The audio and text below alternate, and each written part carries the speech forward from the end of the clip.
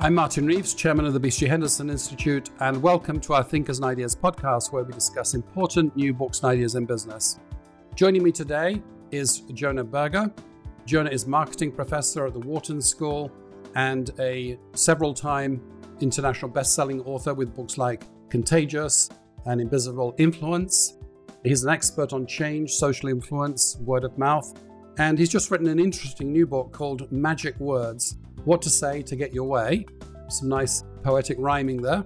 Out from HarperCollins in March 2023. It concerns how people can influence other people effectively by using words and language in the right way. So a fascinating topic, and that's what we're discussing today. So congratulations on the book, Jonah, and thanks for joining me. Thanks so much for having me. So what is the central idea of your book, Jonah, and is there any sort of timely component to that? Why now? Well, let me start with the central component, and then we can get to the timeliness of it. I don't have to tell you that everything we do involves language. Language is how we pitch ideas in presentations. Language is how we convince clients. Language is how we write emails. Language is how we talk to colleagues. Language is even how our own private thoughts come about. When we're thinking to ourselves, we are using language to express those thoughts. But while we spend a lot of time thinking about the ideas we want to communicate, as leaders, for example, if we're making a big presentation, we may think about exactly what topics we want to talk about and the points we want to hit in those topics. We think a lot less about the specific words we use to express those ideas. But unfortunately, that's a mistake, because subtle shifts in the language that we use can actually have a big effect on our impact. As we may talk about soon, adding a couple letters to the end of a word increases the likelihood that other people say yes by over 30%. If we say, rather than I like something, I recommend it, it makes people almost 50% more likely to take our suggestion.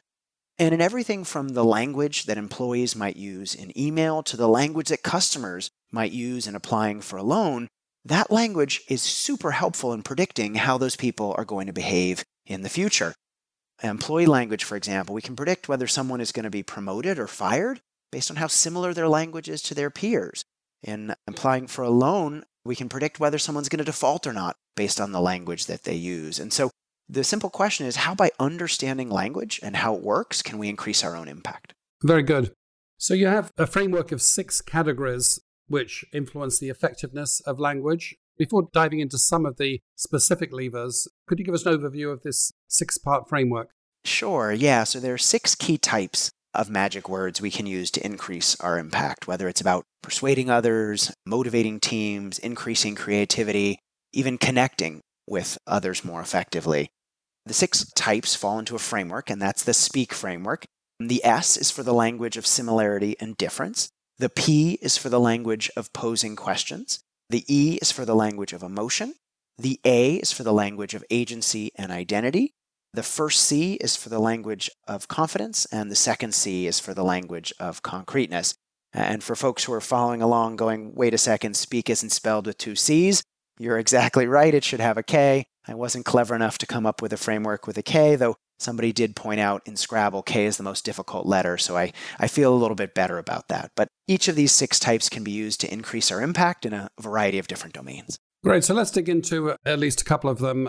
So maybe we can start with identity and agency. Tell us what that one is all about. So the main idea of the section of agency and identity is language not only suggests what we want someone to do or what information we want to collect, it suggests what it means to engage in something or who is responsible for an action. So a number of years ago, some researchers were interested in how we can encourage others to do something. Often we want somebody to help with something or take an action, but it's difficult to get them to say yes. How can we make them more likely to do that? And so they went to a local preschool and they asked some 4 and 5-year-olds to help them clean up a mess. The classroom was full of blocks and crayons and a bunch of things on the floor. They asked some students, hey, can you help clean up, as we often might? And they asked other students, hey, can you be a helper and clean up? Now, the difference between help and helper is quite small. It's only 2 letters at the end of a word. Yet that led to about a 30% increase in the proportion of students that helped, that cleaned up the class. And it's not just students in classrooms. The same holds with adults and much bigger behaviors. In a more recent study, they looked at voting. Obviously, voting takes significant effort. People know they should vote. They don't always do it. For some people, they asked them, hey, could you please go vote? And for other people, they said, could you please be a voter? Now, the difference between vote and voter is even smaller. It's just adding an R to the end of the word. But that led to about a 15% increase in people's likelihood of voting. And so you might be wondering, okay, help, helper, vote, voter, what's the difference? Why did it increase people's likelihood of saying yes? And the answer is subtle but quite important, which is that we all know we should take certain actions. We all know that we should vote and help and do a variety of other things. We don't always have time, but what we care more about than specific actions are holding desired identities. Everyone wants to see themselves as smart and competent and efficacious and all sorts of different things. And so if actions allow us to signal to ourselves and others that we hold desirable identities, well, now we're much more likely to take those actions. Voting, sure, I know I should, but I'm busy. But if voting is an opportunity to be a voter, now I'm much more likely to do it. Similarly, helping, again, helping is a good thing. I know I should do it. But if helping is an opportunity to show myself that I'm a helper, I'm much more likely to do it. And so by turning actions into identities, we can make people much more likely to take those actions. The same thing actually holds on the negative side, but in the opposite direction, right? Losing is bad. Being a loser is even worse. Cheating on a test is bad, but being labeled a cheater would be even worse. And so research finds that when cheating would make you a cheater, people are a lot less likely to do it. It's like there's an old anti-littering campaign that says, rather than just saying don't litter, it says don't be a litter bug. And the idea there is, hey, don't hold this negative identity makes people much less likely to engage in that behavior. So I think that's very clear and it sounds very actionable, Jonah. Perhaps more complicated, at least in my reading, because it involves a question of balance, is concreteness, for example, because you say that on the whole it's better to be concrete, but on the other hand, sometimes it's better to be abstract. So tell us about using the concreteness lever. Yeah, we did a study a few years ago on a situation that often happens in companies and leaders often face, which is how to show people that you're listening, right? It's one thing to say that we're listening and one thing to say that we care, but how can we show listening? How can we show people we actually care what they're saying and interested in what they have to say? And we actually did this in an interesting context, which is customer service, right? Customer service wants to show people that they care. They say, when you call customer service, they say, hey, we care very much about your call. But then they put you on hold for 40 minutes, making you feel like they don't actually care. And so we want customer service agents to show customers they care. Is there a way that they can do it? And in particular, could language help us do this? And this is a question that relates to a lot of companies more generally, right? We not only care about whether we get something from the customer service agent, but could the language agents use actually increase customer satisfaction? And so a couple of years ago, we did a big study both with an airline as well as an online retailer. We looked at hundreds of customer service calls, and we looked at the language agents used and how satisfied customers were at the end of those interactions and whether they came back to purchase from the firm again. And we found that controlling for everything else a variety of factors, subtle shifts in language actually had a big impact on both satisfaction and purchase. And one of those factors that mattered a lot was what we called linguistic concreteness. And what does that mean? Well, some things are very concrete. Tables are concrete, chairs are concrete, walls are concrete, water is concrete. They're all things you can touch, feel, see, you can take in through your senses. A word like leadership is not very concrete. Vision is not very concrete. A word like love is not very concrete. Those are more abstract words that are harder to picture in our minds. And so we found that when service agents, used more concrete language to talk about what they were doing, that increased customer satisfaction by around 10 to 15%. And had even larger impact in purchase. And so to give you an example of what I mean, a customer service agent could say, okay, your refund will be there soon. It's an easy thing to say.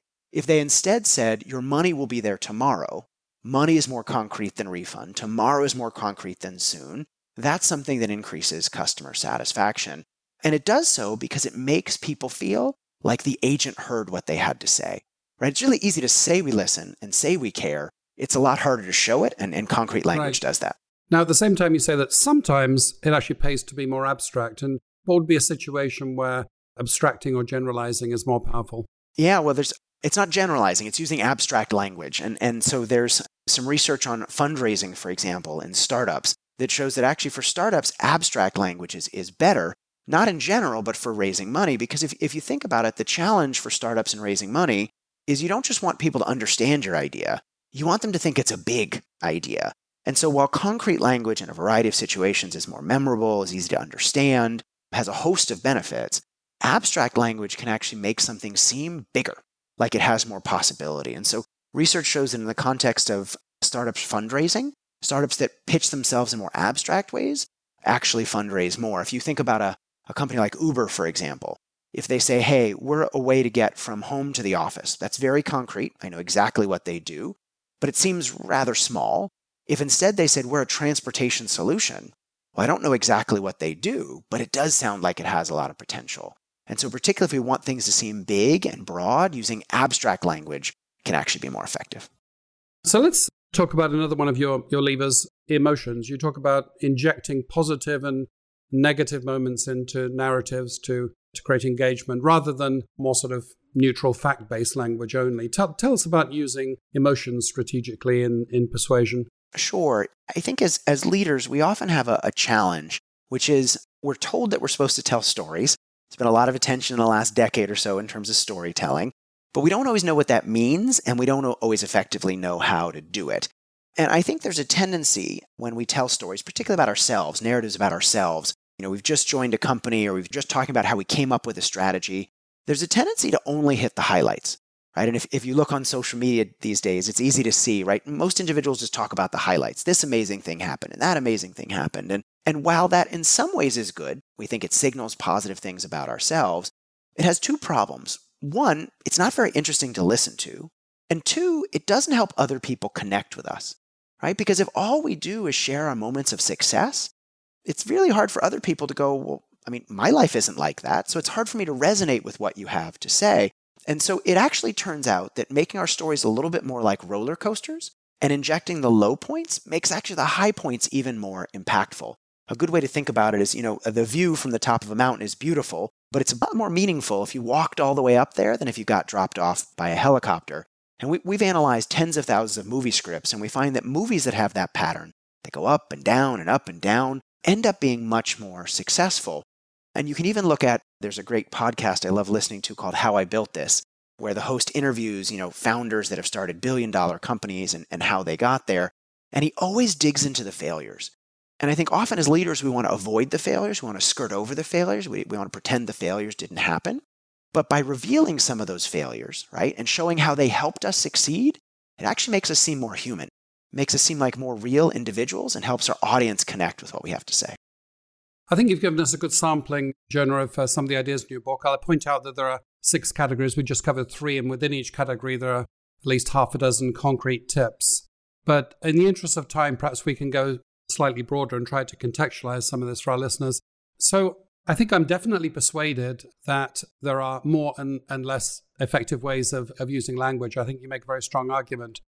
I'm just wondering whether there is a limit to what you might call instrumentality here. In other words, if as a listener, right, it sounds to me like you're using artifice, you're using some technique on me to magnify my engagement.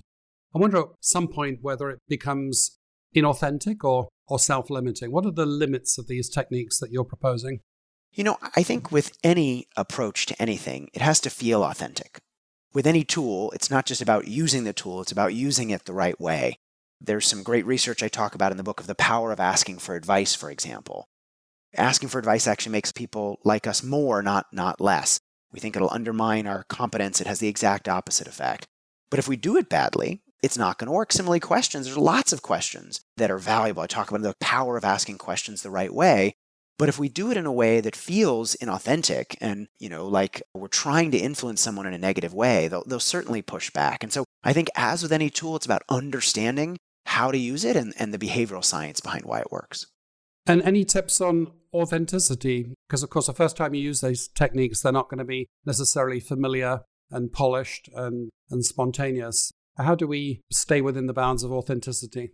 I think practice makes perfect with these things. And in the chapter of confidence, I talk a lot about how we communicate confidence effectively. The types of language that signal confidence and the types of language that signal uncertainty. Some of those are language that we don't see as speakers, right? When you're just talking, you're thinking at the top of your head, and so you don't necessarily see it. But if you record yourself and you read a transcription, they pop out right away, right? And sometimes it's a painful process. It certainly is. And I coach lots of leaders on this. It's painful to read a transcript of what we've said and have to look at it because we realize a myriad of ways we could have made it better. But that's partially the point, right? By going back and looking and understanding how we can make things better, yes, we can train ourselves to improve. I guess connected to the concept of authenticity is corporate communications. Corporations have to comment on a lot of things nowadays. Almost everything in business is politicized. Sometimes they're accused of being a little too slick, though. Purpose washing, greenwashing. Essentially, it's an accusation of a lack of authenticity. Can we be too slick in communications? Certainly.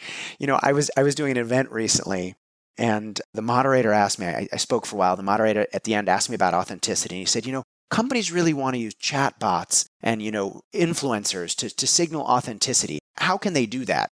And I sat there for a second. I said, the way to be authentic is to tell people how you actually feel and connect with them as people. And so I certainly think it's difficult in corporate communications to be authentic. You have to understand what your values are and what you as an organization stand for. And you have to be willing to use plain language and speak to people like people. I think too often it's easy to slip into something that seems really varnished and perfect, but because of that, no one's going to read it. And so if the goal is to have no one read it, that's fine. But if the goal is for people to read and engage, I think if you look at brands that actually speak like people, others are more interested in listening what they have to say. I guess we can't talk about language today without talking about ChatGPT and large language models.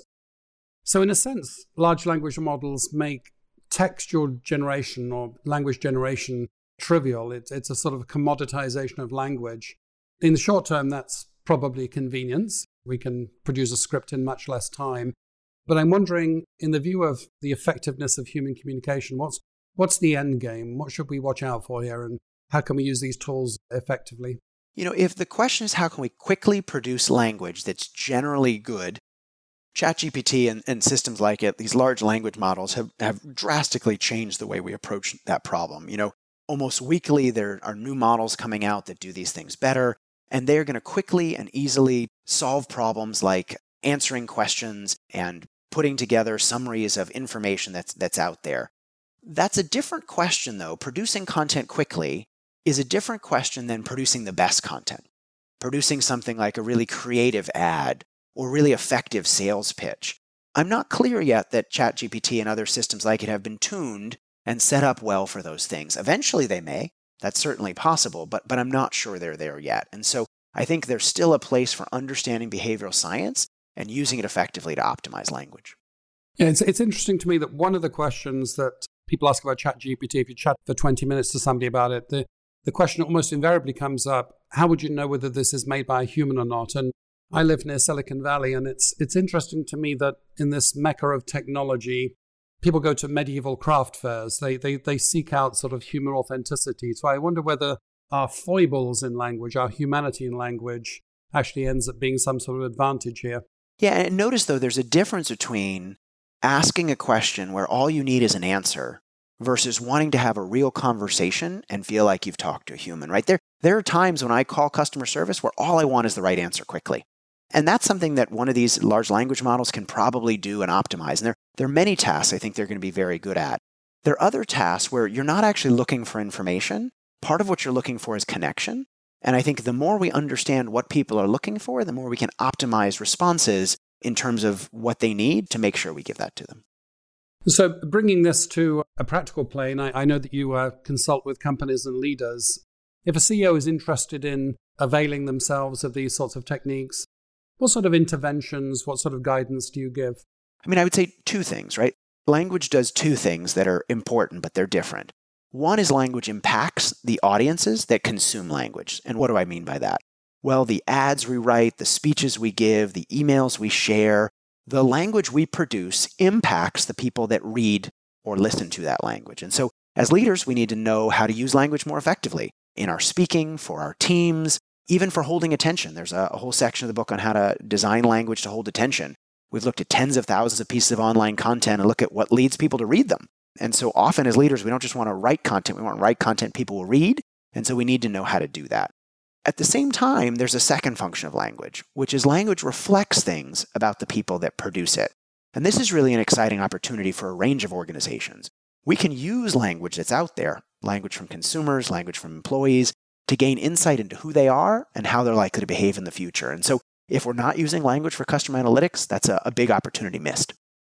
So, Jonah, I think you've given us a good feeling for the content of your book and how it can be leveraged. Let me wrap up with a few personal questions, if I may. Do you use these techniques in your teaching and in your own life? How would you relate to these things you talk about in your book? Oh, certainly. A bunch of the research in the book are things I've conducted myself, and I use those learnings as a content creator. Whether we think about it or not, we are all speakers. We may not get up on a stage and speak to thousands of audience members, but we are constantly speaking. Similarly, we're all writers. We may not write books, but we are constantly writing content. And so I certainly use these things when I present to students, when I give presentations, keynote conferences, and even writing books. A lot of this content is how I use language in all aspects of my life. So getting really personal, if I may, of these different techniques that you talk about, the 6 categories, which one do you think you'd like to work more on? And I'd invite you also to opine on which one you think I need to work more on. I can't speak for you, but I will speak for myself. Writing the chapter on confidence and learning how to convey confidence, I'm even doing now. I certainly have things I am very confident about, but I don't always use the most confident language. And so I've learned a lot from the research and the findings there about how to express confidence more effectively to persuade others. Similarly, just the power of good questions. I am constantly fascinated by how we can use questions more effectively. We think about questions as a way to collect information, but questions do a lot more than that. They shape how we're perceived, they shape where people focus their attention, and they shape the nature of conversations. And so in almost every aspect of our lives, we can use questions to increase our impact. Yeah, absolutely. I identify with that. I mean, I think that at its core, my profession is essentially about having the right questions. So I think a lot about questions. In fact, I have 2 pinned to my computer that I use many times every day. I use the question, what is an example of that, to force me to be more concrete? Oh, nice. And what is that an example of, in order to force me to abstract? And I find myself alternating between the 2 questions. I love that. And I think understanding when to use each of those is really powerful. So finally, is there a next big project, or are you taking a pause to recuperate after this book? I've spent the last 10 years studying language and how we can use it. I'm using a variety of natural language processing and automated textual analysis tools, working with a variety of companies and organizations to apply these insights and leverage data that's out there. And so that's certainly going to be the next couple of years of my life, continuing to push that forward. Well, thank you very much, Jonah, for spending time with me, and congratulations again on the book. Thanks for having me. I've been discussing Magic Words, What to Say to Get Your Way, a new book by Jonah Berger, out from HarperCollins in March 2023. I think lessons for us all. As Jonah said, we're all writers, we're all speakers, and we can all do better with language, and that can make us more persuasive. So I think a very interesting and practical read. If you like this conversation, make sure you're subscribed on your favorite podcasting platform, and as always, we welcome your feedback.